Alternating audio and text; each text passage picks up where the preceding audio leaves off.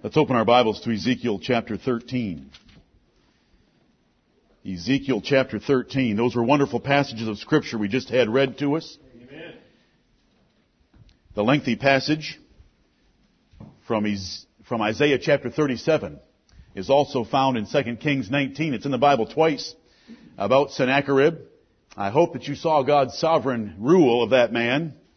That was the great empire before the Babylonian Empire. That was an empire so great that it mocked and laughed at the empire of Egypt. And yet the Lord said, "You are nothing but a tool that I'm using. I sent you. I formed you. I have given you all the strength that you have. I have made all the nations before you weak so that you were able to defeat them. Right. And now that I'm through using you, and my man Hezekiah has called on me to avenge myself, killed 185,000 of them in one night, sent him home to have his two sons kill him in the temple of his own God." Is that a glorious sovereign God? Right. And there wasn't an accident in the whole thing. There wasn't a coincidence in the entire event. And you should look at all world events the very same way. Right. God raises up wicked and base men like Adolf Hitler, a demented lunatic, and used him to punish the nation of Germany most of all, then to punish the atheistic nation of the Soviet Union next of all, and then we had a few nuts over in Japan, and they got pounded as well. And we, and England, and France, and other nations of the world got slapped. And every nation should have humbled themselves and examined themselves to find out where the sin was that God was chastening. Amen. Because there was sin in every quarter. But the nation that suffered the most, Germany, was also the nation of Europe that sent forth the most filth in its anti-God rhetoric before that event. Higher criticism, textual criticism, the primary fountainhead of all that garbage and atheistic ranting of idiots comes out of Germany. Amen. And so God pounded them. And when we look at world events like a world war, we are not surprised by it and we don't shake at it. Because the God of heaven raises up men, base men over those kingdoms. He uses them for a while, then He crushes them. And we see those events just like we saw in the life of Sennacherib. And these Bible stories are to build up our faith and confidence so that we know how God operates in the world. Right. So that when we see such things happen, we know there is still a blessed and only potentate, and it's the Lord Jesus Christ. Amen. He raises up one nation against another and dashes them against each other and destroys them. And in every case, as Jeremiah put it in Lamentations that we began with a while ago, what should we do? We should not complain.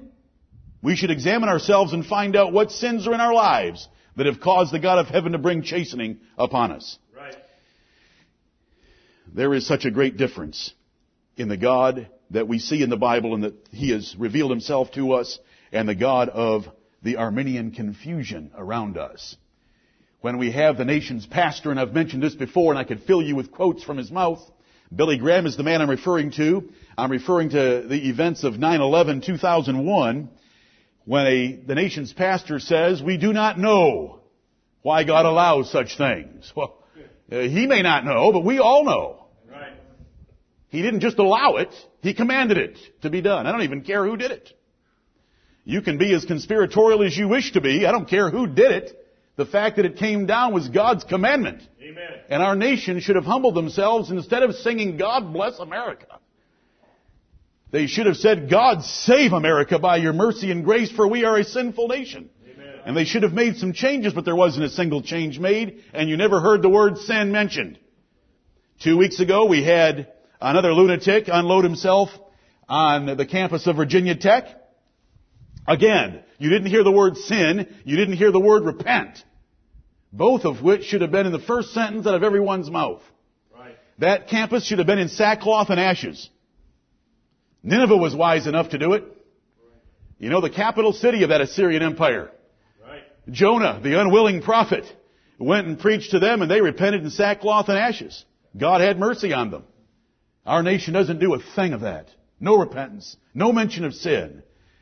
That lunatic killing those people in such a blind, selfish fury is created by our nation. We've been over all that. We don't shake at any of that. We understand why it happens. We understand who ordered it, and we understand who restrains it. Right. Surely the wrath of man shall praise thee. Surely. Amen. I don't doubt that one bit, do you? Were you surprised? Did you think God was out of control? Were you confused that he didn't know what was going on and wasn't restraining things? Surely the wrath of man shall praise thee, and the remainder of wrath shalt thou restrain. So, the amount of wrath that occurred on that campus or anywhere else at any other time is the amount of wrath that praises God. Right. And he restrains all the rest. He sure does restrain a lot, doesn't he? We all wonder inside why things like that don't happen more often, given the violent bent of our whole nation. I want to use a verse from Ezekiel chapter 13 to provoke your minds and hearts that there is such a great difference between the God that's commonly preached from most pulpits today and what the Lord has shown us out of His Word. Ezekiel chapter 13 and verse 22. The God of heaven is blasting the false prophets of Judah. Because with lies ye have made the heart of the righteous sad, whom I have not made sad, and strengthened the hands of the wicked, that he should not return from his wicked way, by promising him life. False doctrine makes the heart of the righteous sad, because it steals from them the glory of a great God and the reward that there is for the righteous. And then it strengthens the hand of the wicked by telling him that God is a God of love and promises him life. That there will be peace to the wicked when God has said there would be no peace to the wicked. And that was Ezekiel's message, that God was going to destroy Judah for their wickedness. What a difference. The true religion and true preaching will make the heart of the righteous glad. And it will turn the wicked from his wicked life by promising him death if he continues in that course of wickedness. Our God did not get into trouble in the Garden of Eden. Amen. And have to think of a remedy through Jesus Christ. Our God is not trying to save anyone, but will certainly save every single one He has chosen to save. Amen.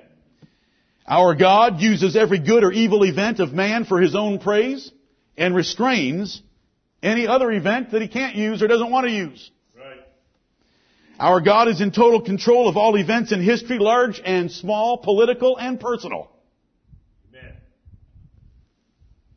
He is a glorious and victorious sovereign whom we gladly worship and who will save us without fail. Amen.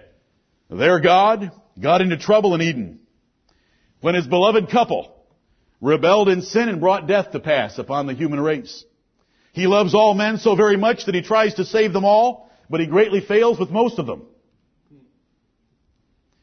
Most of His beloved objects are in hell because His love is so ineffective that it cannot win them or save them. And those that are in heaven are there by what they did, not by what He did. Their God confuses His poor worshippers who do not understand the presence of evil in the world.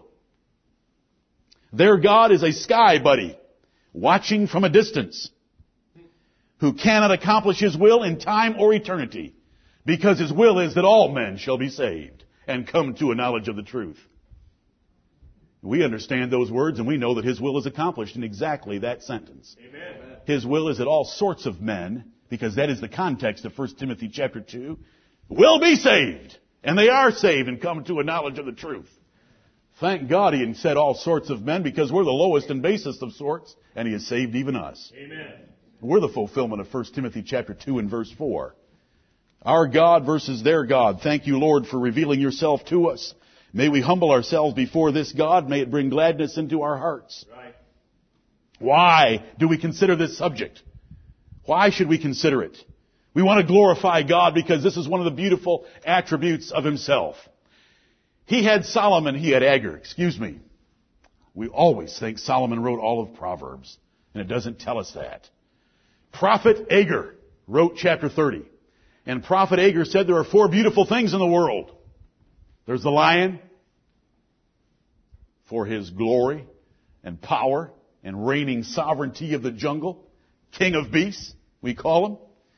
I don't care if you like the tiger or not. I like the tiger too. My brother and I used to have fights all the time as to which favorite animal would whip the others. You know, we'd have been dog fighters if our parents would have allowed us to have a leopard, a tiger, and a lion. We'd have put them in a cage together. I say that because I know some of you love the tiger, and the tiger is a wonderful animal. Even mankind knows that the lion is the king of beasts. You know, when a lion roars in the jungle, you can hear it 8 miles away. Ever been in a zoo about 30 feet from one? It'll shake concrete. What a magnificent creature. God loves the lion.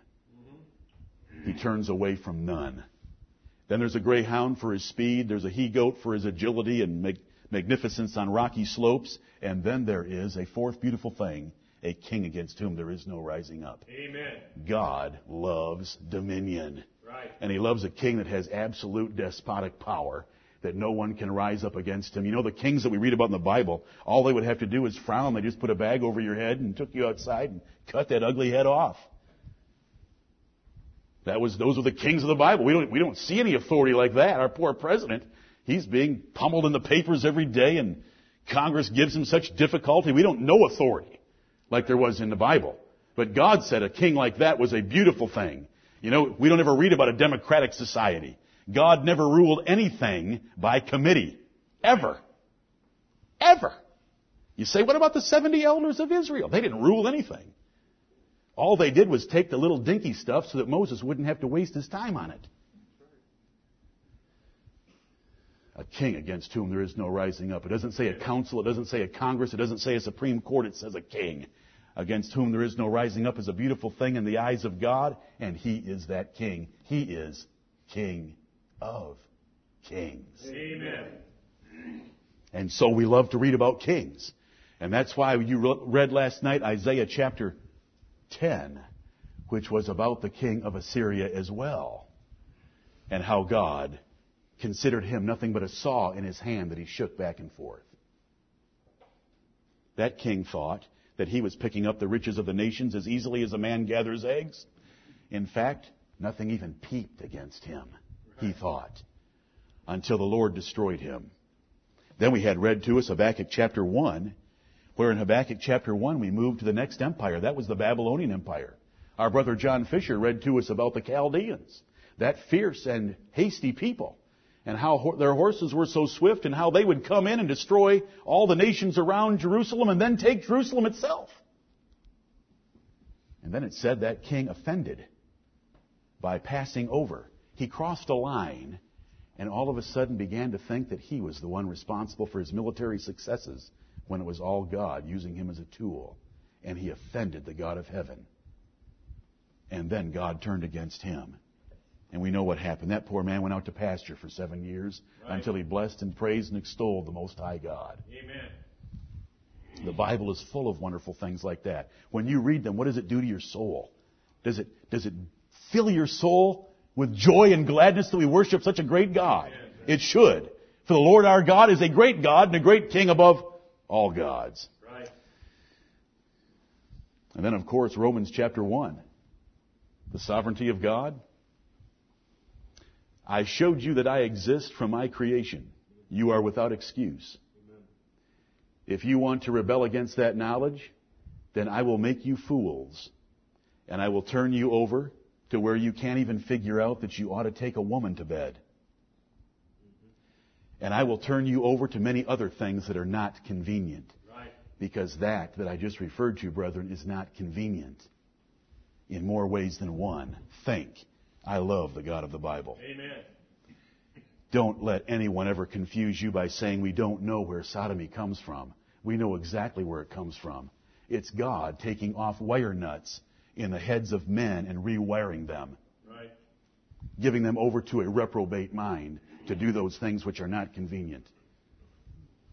That is sovereign might. Amen. You know, we try to do that in laboratories with mice. God does it in the laboratory of this earth with men when they do not humble themselves before Him and praise and exalt Him. Right. If you think you're not capable of a sin like that, all He has to do is loosen a wire nut and stick another wire in there and you would do anything. Right. But for His grace. Amen. Let us not offend. Amen. Let us not pass over. Let us not harden our hearts as in the provocation. Let us humble ourselves before Him. Let us come before Him and kneel and worship Him. Amen. And let's rejoice while we're doing it. Because what a great and wonderful and glorious God He is. And He's not just this sovereign God. He is our Father.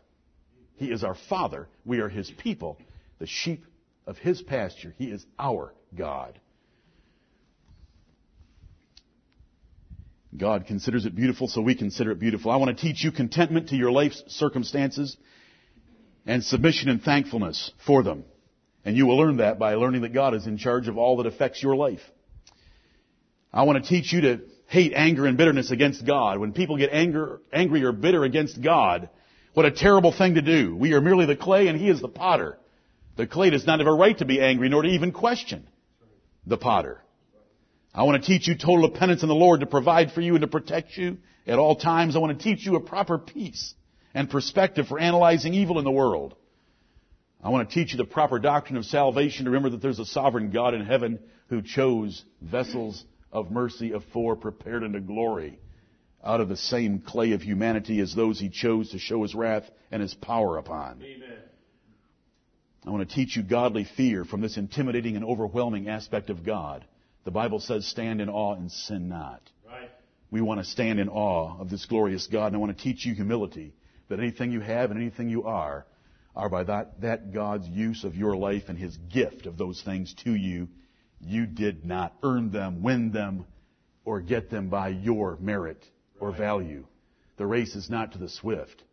The battle is not to the strong, nor are riches to men of understanding, but time and chance happeneth to them all. It is God that makes us to differ one from another. 1 Corinthians 4:7. And if what you have is what you have received, then why do you glory as if you did not receive it? It was given to you as a gift. I appreciate the feedback that I got last Lord's Day from the clarification on the difference between God's sovereignty and God's omnipotence. Look at Genesis chapter 18. I want to review that just briefly and fill it out a little bit more and show you how great that difference is and what men do when it's explained to them. Men hate the sovereignty of God unless they are taught in their hearts and in their minds by God to love it. Amen. It is too humbling for man. He wants to be in control of his life and his destiny. And to find out that there is another being in charge of his life and destiny is too much for him. In Genesis chapter 18 and verse 14, the Lord is speaking to Abraham, and He wants to know why Sarah, his wife, laughed. Abraham had not been a good enough husband to this woman to teach her that the Lord was able to do anything. And so the Lord says in verse 14, is anything too hard for the Lord? What's your wife laughing for because I said she's going to bear you a son? Is anything too hard for the Lord? At the time appointed I will return unto thee, according to the time of life, and Sarah shall have a son. You're 9 months away from being a father. What's she laughing about? Is there anything too hard for the Lord? Now that's a verse about God's omnipotence. Omnipotence means omni, a prefix, all, and potence, power, all power, all powerful. God is all powerful. Is anything too hard for the Lord? No, there is nothing too hard for the Lord. And so we say He is omnipotent. The word omnipotent is not in the Bible. We simply use it as a one-word description of God's unlimited power to do anything He wants to do. He can create anything. He can providentially support, supply, protect, or anything. Is anything too hard for the Lord? No, there's nothing too hard because He's got enough strength. That is not the sovereignty of God. Right. That is omnipotence. That is His strength and His power. Sovereignty, or what we mean by His dominion, because the word sovereignty isn't in the Bible. The word sovereign is not in the Bible. The word dominion is in the Bible. And that means the right to rule, the authority to control all objects, and to make decisions according to His own will that affect them. Sovereignty. The ability, the right, the authority, the power to control, to rule, to reign over creatures, and to choose for them by His own will whatever He wishes. That's sovereignty. That's dominion. And that's the difference. Men love to hear about God's omnipotence. You can preach sermons forever about God's omnipotence and the great things He did. But then when you go beyond those great things that He did and look at the fact that He did them for some and He did not do them for others, then they get angry. I'll show you in just a second. By omnipotence, I said this last Lord's Day, but let's think about it. By omnipotence, God could create an ostrich.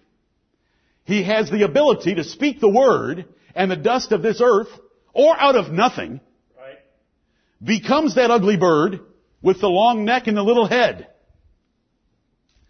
But His sovereignty is the one that said, when I create this ostrich, I am going to deprive it of wisdom, so that it is one of my stupid creatures.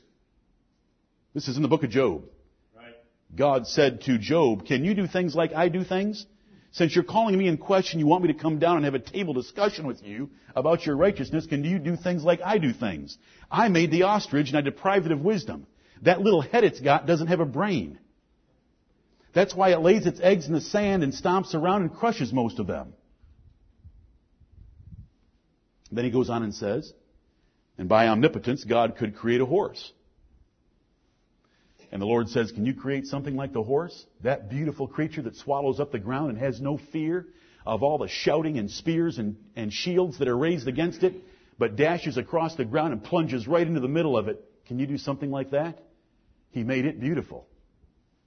And He made the ostrich stupid. But do you know what He did, what He said in defense of the ostrich? Go look this up in a Google search. When the ostrich raises itself up on high, 9 feet tall, it can outrun any horse in the world. And the Lord said that. Those were His final words for that poor bird that was denied a brain. When it lifts itself up on high, it despises the horse and its rider. That's sovereignty. Amen. I can make something stupid and ugly. I can make something beautiful, intelligent and useful, but I'll still give that one a little bit of speed to whip this one. Do you read the book of Job with pleasure? Amen. The book of Job is full of pleasure. And so is the zoo. It's a great house of worship. To go and see those creatures that God made and to see the sovereign power of the differences He made. Now look at John chapter 9. John chapter 9. I know I've said that. I hope that the year 2007, all of us, or most of us, will make it to a zoo. Anybody that wants to take me to the zoo, I'll pay for you. Just take me. If you want to go to Columbia where we can get a little better one than Greenville, let's go to Columbia. If St. Louis wants to invite us over to go to the zoo in St. Louis, they got a bigger one than Columbia.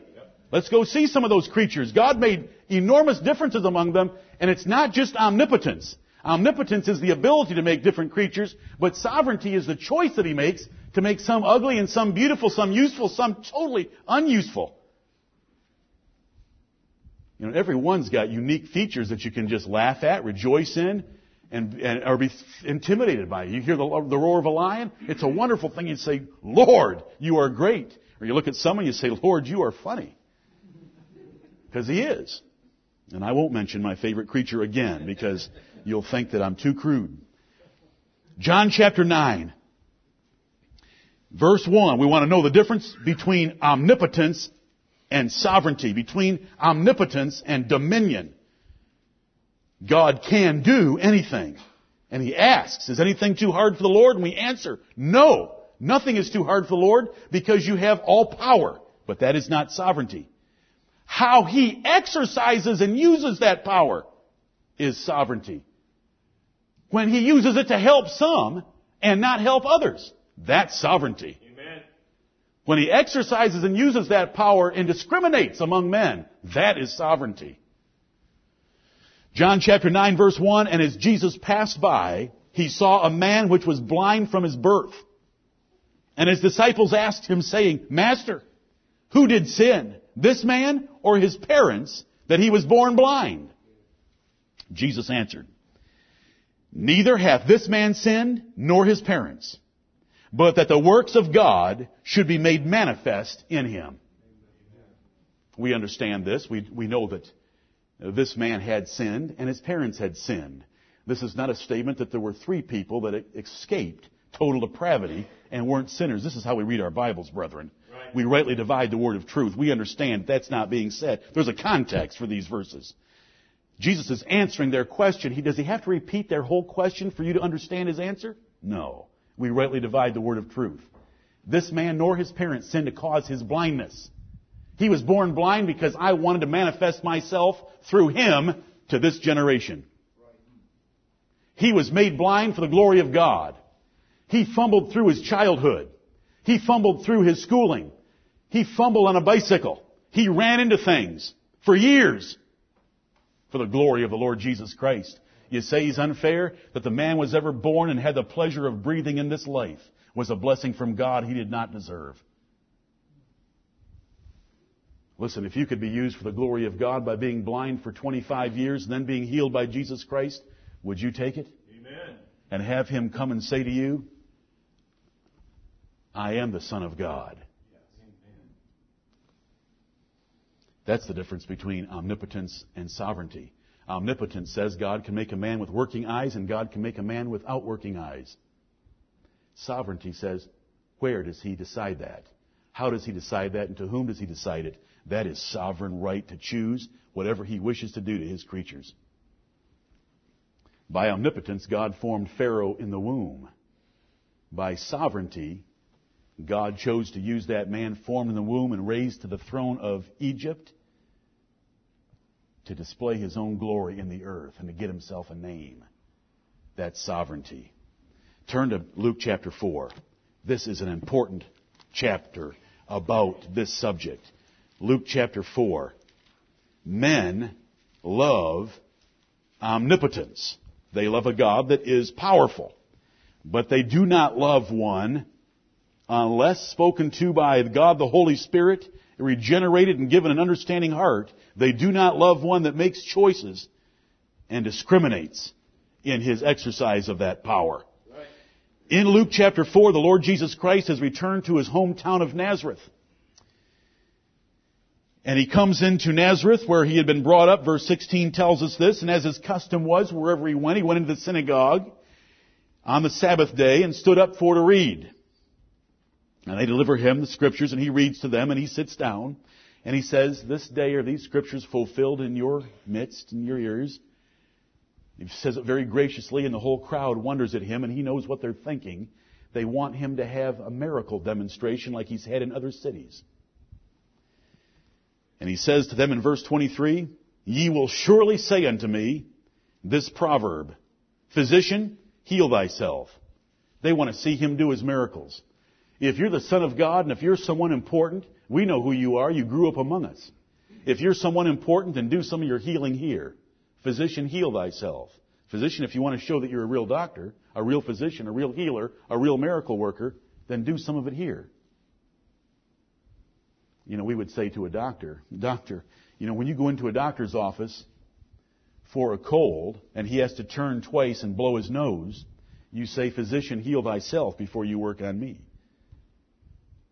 Please understand what we have here.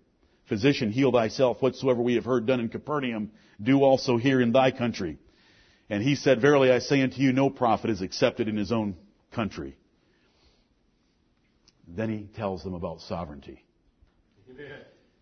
But I tell you of a truth. Many widows were in Israel in the days of Elias, when the heaven was shut up 3 years and 6 months, when great famine was throughout all the land. But unto none of them was Elias sent, save unto Sarepta, a city of Sidon, unto a woman that was a widow. Think about that. God, by Elijah, brought a famine after 3.5 years of no rain, a severe famine that was throughout all the land of Israel.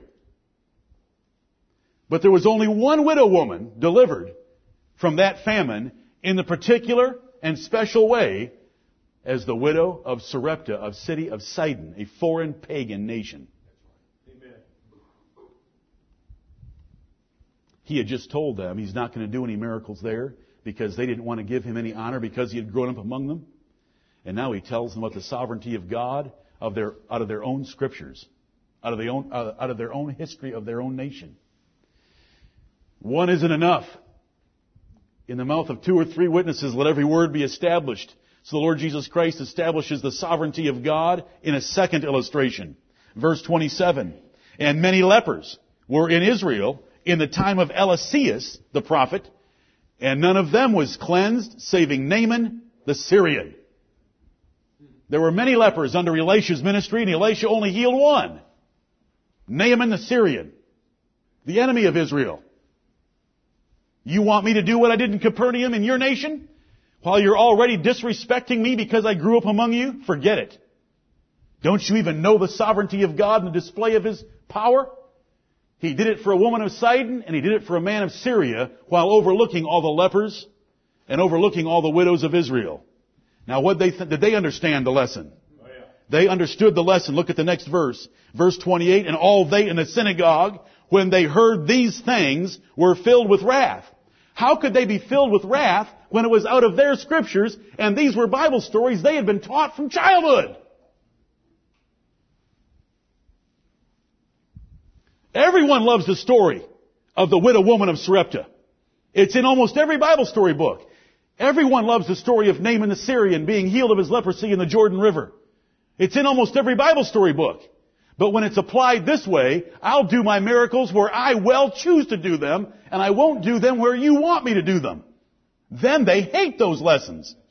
And they were filled with wrath, and rose up and thrust him out of the city, and led him unto the brow of the hill whereon their city was built, that they might cast him down headlong.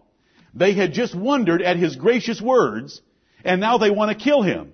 And all he had said was 2 object lessons, 2 stories, 2 historical events in the life of their nation. Men hate the sovereignty of God. Right. It is omnipotence to be able to heal a man from leprosy. It is omnipotence to be able to supply food for a widow woman. It is sovereignty to choose to do so for one and not others. For a woman of Sidon and not of Israel. For a man of Syria and not of Israel. And God does that, and Jesus preached that message and walked through that angry crowd with a sovereign power all around him that they couldn't touch him. They were not going to be able to exercise their will that day. Famine or leprosy is nothing before omnipotence, but God sovereignly chose only 2 to heal. The reaction then is the same reaction today when you preach the full sovereignty of God. Right. By sovereignty, God is the potter and we are the clay. Could there be any better statement than Romans chapter 9? Amen. That says, Nay, but, O man, who art thou that repliest against God? Right. Shall the thing formed say to him that formed it, Why hast thou made me thus? Hath not the potter power, authority, and right to rule over the clay, to make one vessel unto honor and another unto dishonor? Jesus would put it this way in Matthew chapter 20. Is it not lawful for me to do what I will with mine own? Right. Remember, he hired some at the beginning of the day, 6 a.m., penny for a day's work. Then some later. Then some even later. Then some at 5 o'clock in the afternoon before pay time at 6 o'clock. Hired them all for a penny. They came and complained. He said, Is it not lawful for me to do what I will with mine own? Amen. And we are all His own because we are the work of His hands. Right. We are the clay and He is the potter. Praise the God of heaven. Amen. When we think about the sovereignty of God, there are those that will raise up and say His sovereignty cannot extend to the wicked deeds of men. We have just read, last night and this morning, several passages of Scripture that say His sovereignty does indeed extend to the wicked acts of men. Amen. They extended the wicked acts of Sennacherib, the wicked acts of Nebuchadnezzar the Chaldean, the wicked acts of Sodomites, because He rewired them, because they rejected the truth that He gave them out of the creation of the world. Right. But let's look at this one some more, because we want to fully understand that even in the wicked deeds of men, God is in full control and using those events for His own praise and His own glory. And if they were not to be to His praise, He would restrain them and they would not occur. You do not know how many things could occur, Right. would occur, if men had their way. But God does not give them their way because He restrains them. God has no sin, does not sin, and cannot be tempted with sin. God did not create sin. God does not make any angel or man to sin. God does not tempt to sin by infusing evil desires. Right. Doesn't have to. We got plenty. God does not approve of sin as sin. God only approves of sin as a means to His own glory. Right. Sin is the result of a rebellious creature violating a law of God. Never get confused. Never let someone say to you, and it's a scorner that does so you should spend very little time with them, that say, well, if God's sovereign over all things, then God created evil. No, God did not create evil. God created creatures very good. He said they were very good. He gave them a free will, that thing that you, the scorner, wish you had.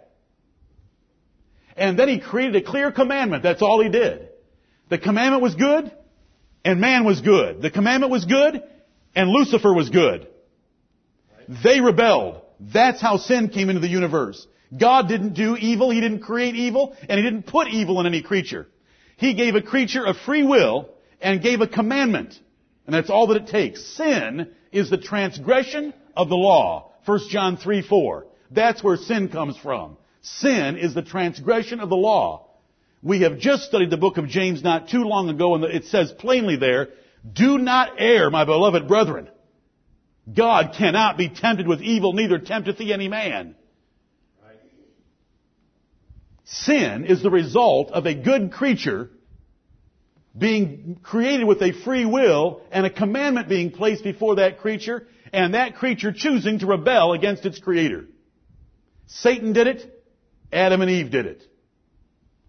Was God surprised by the devil doing that? Not at all.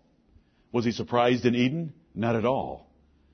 He had already foreordained the Lord Jesus Christ before He created Adam and Eve, and had already chosen us in Christ Jesus before the world began. He wasn't surprised at all. There's much more to be said about Adam. We want to go to sin in general. Adam. Could God have kept Adam from sinning in the Garden of Eden? Most definitely. He's a master at holding men back from sin. Haven't I just quoted Psalm 76:10 several times? And the remainder of wrath thou shalt restrain. Did Abimelech take Sarah into his harem? Was he able to touch her? Why wasn't he able to touch her? Because God said, I kept you from touching her. Well, why didn't He keep Adam and Eve from touching the fruit of the tree of the knowledge of good and evil? Because that was not His purpose in the Garden of Eden. Did He make Adam and Eve take of that fruit? Not at all. They did it most willingly. Adam chose Eve over God. Let's turn to Genesis chapter 45. Genesis chapter 45. This is the life of Joseph. We've just been over this. Let's remind ourselves of one of the lessons we learned of how God was sovereignly in charge and control and directing His life throughout. This is one of the great examples in the Bible. Amen. Of God overruling sin, using sin, directing sin to accomplish His good purposes. Genesis 45 and verse 7. Joseph is telling his brethren, God sent me before you to preserve you a posterity in the earth, and to save your lives by a great deliverance. So now it was not you that sent me hither, but God. And He hath made me a father to Pharaoh, and a lord of all his house, and a ruler throughout all the land of Egypt. He tells his brothers, and he doesn't take away the blame for those brothers. Those brothers sinned. We don't misunderstand that. We know what the Bible says. They hated their brothers. They hated their brother, Joseph. But Joseph is able to understand God sovereignly overruled your hatred of me and used it for His own good. God sent me down here. And just think about it. Reuben said, put him in a pit, meaning to deliver him later.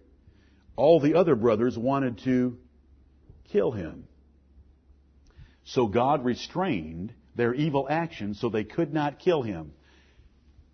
When did God know that there was going to be a train of Midianite slaveholders coming by that way? Was before the foundation of the world, we believe, that He worketh all things according to the counsel of His own will. Yes. All of a sudden they looked up and said, well, look at that. And they sold him. They wanted to kill him. Go read about it. They wanted to kill him, but they ended up doing what God wanted them to do. And what God wanted them to do was to sell him down into Egypt for everything we get to read about in the book of Genesis.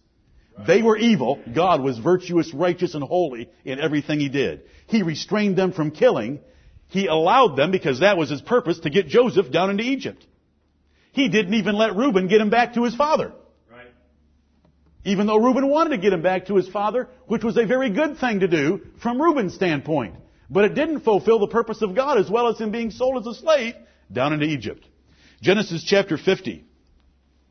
This is throughout the Bible, and you want to learn to look at all events this way. Man is still responsible for his sin, and God is to be glorified for using man's sin for his own praise, for his own purposes. And he does use it. Genesis chapter 50. Here Joseph is again speaking to his brethren. And he says in verse 20, "But as for you, ye thought evil against me, but God meant it unto good, to bring to pass, as it is this day, to save much people alive." This is the perfect explanation of God's sovereignty, man's responsibility, God's sovereignty extending to the sinful deeds of men. Ye thought evil against me. Your thoughts and what you did in selling me to get rid of me so that I would not be the irritant that I was because you were jealous of me, that was all evil. You sinned. But God meant it unto good. God took your evil and accomplished good with it by getting me down into Egypt, where I can save the whole family tree alive. Which he did, and those 70 turned into several million. And they marched out of Egypt 215 years later. Look at Exodus. We've already been there. Let's go to Deuteronomy chapter 2. We weren't there today. We were there last Lord's Day. Deuteronomy chapter 2. God's dominion includes the sinful acts of men. He'll restrain it. Nope, you're not going to do that. Did they break a leg of the Lord Jesus Christ? No. Because by the time they made their rounds, he was already dead. So they pierced his side. Did they need to pierce his side? Were they going to pierce his side? Had the Bible already said his side was going to be pierced? That's right. Yes, it was. And John wants you to know, when he writes that record in John chapters 19 and 20, he said, "I was an eyewitness to these things. I want you to know that the scriptures were fulfilled perfectly and how Jesus Christ died." Right. Deuteronomy chapter 2 and verse 30. This is Moses recounting to Israel what had happened to them on their way toward Canaan when they came out of Egypt. Deuteronomy 2:30. "But Sihon, king of Heshbon, would not let us pass by him. For the Lord thy God hardened his spirit and made his heart obstinate, that he might deliver him into thy hand, as appeareth this day." How did the Lord get rid of Sihon, king of Heshbon? He hardened his heart so that the man would think that he could defeat the nation that had just destroyed Egypt with its armies and its Pharaoh and its wealth and its produce. He hardened his heart and made him obstinate. How does the Lord harden a man's heart and make him obstinate? The same way he turns vegetation into coal. By his sun shine and the formation of the earth. His goodness turns vegetation into coal. Don't blame God for Sihon, king of Heshbon. All he has to do is lift some of his ordinary carefulness and let loose his ambition. And there he goes. And there went Sihon, king of Heshbon. There went Pharaoh. And there went Sennacherib. And there went Nebuchadnezzar. Because God just directs them toward one thing. We don't know all the details. Sihon, king of Heshbon, probably called his war council around and said, "Should we make war? Look what these people have just done to Egypt. Should we fight them or let them pass through our land like they're asking? They have said they will not hurt anything. They will just want to pass through our land." How do we know how another war council took place? God sent a lying spirit down to deceive those prophets. Since those people loved to lie, He gave them what they wanted. We chose lying and death and the devil in the Garden of Eden. Right. And when God gives us what we asked for by our most noble and esteemed representative, don't fault Him for giving us what we asked for. Amen. But he was hardened and made obstinate, and they destroyed him. You know about Pharaoh. I want to show you how often this is in the Bible. Joshua chapter 11. You know how many times it said God hardened Pharaoh's heart. He had told Moses long before Moses ever got to Pharaoh, I am sure that Pharaoh will not let them go. And I will harden Pharaoh's heart. Joshua chapter 11. The passage I didn't turn you to was Exodus 34:24. We looked at it last Sunday. Exodus 34:24 told Israel, the men of Israel, do not fear to come and worship in Jerusalem 3 times a year, or wherever God worship was being made. Do not fear to come for those 3 feasts away from your homes and to leave all your property, all of Israel, unprotected. Because during those 3 times a year, I will take away the desire of all the nations around you for your property. Right. It will be entirely safe. They will just not ever think about taking unprotected property, which is pretty bizarre for Canaanites. They just won't think that way. But notice the difference in Joshua chapter 11 when Joshua takes the armies of Israel into Canaan. Joshua 11:20, for it was of the Lord to harden their hearts. These are the nations of Canaan, that they should come against Israel in battle, that he might destroy them utterly, and that they might have no favor, but that he might destroy them, as the Lord commanded Moses.